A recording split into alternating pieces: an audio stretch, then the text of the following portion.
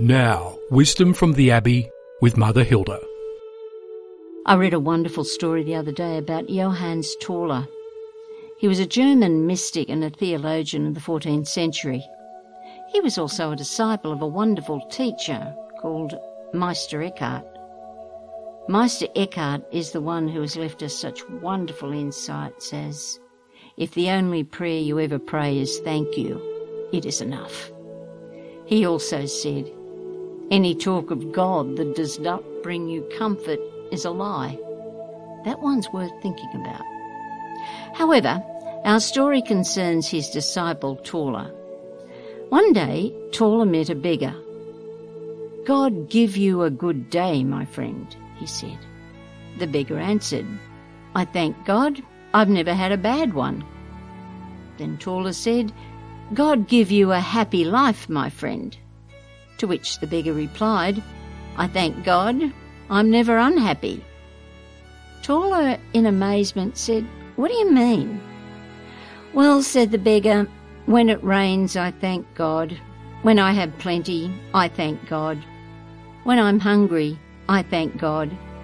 And since God's will is my will, and whatever pleases him pleases me, why should I say I'm unhappy when I'm not? Tauler looked at him in astonishment. Who are you? He asked. I am a king, the beggar replied. And where is your kingdom? Asked Tauler. The beggar answered very quietly, here, in my heart. It makes me ask, how can you and I be more like this beggar? A North English countrywoman said it well. I am always happy, and my secret is always to sail the seas, but keep my heart in port. It's as simple as that. Keep our hearts fixed on God. Talk to him.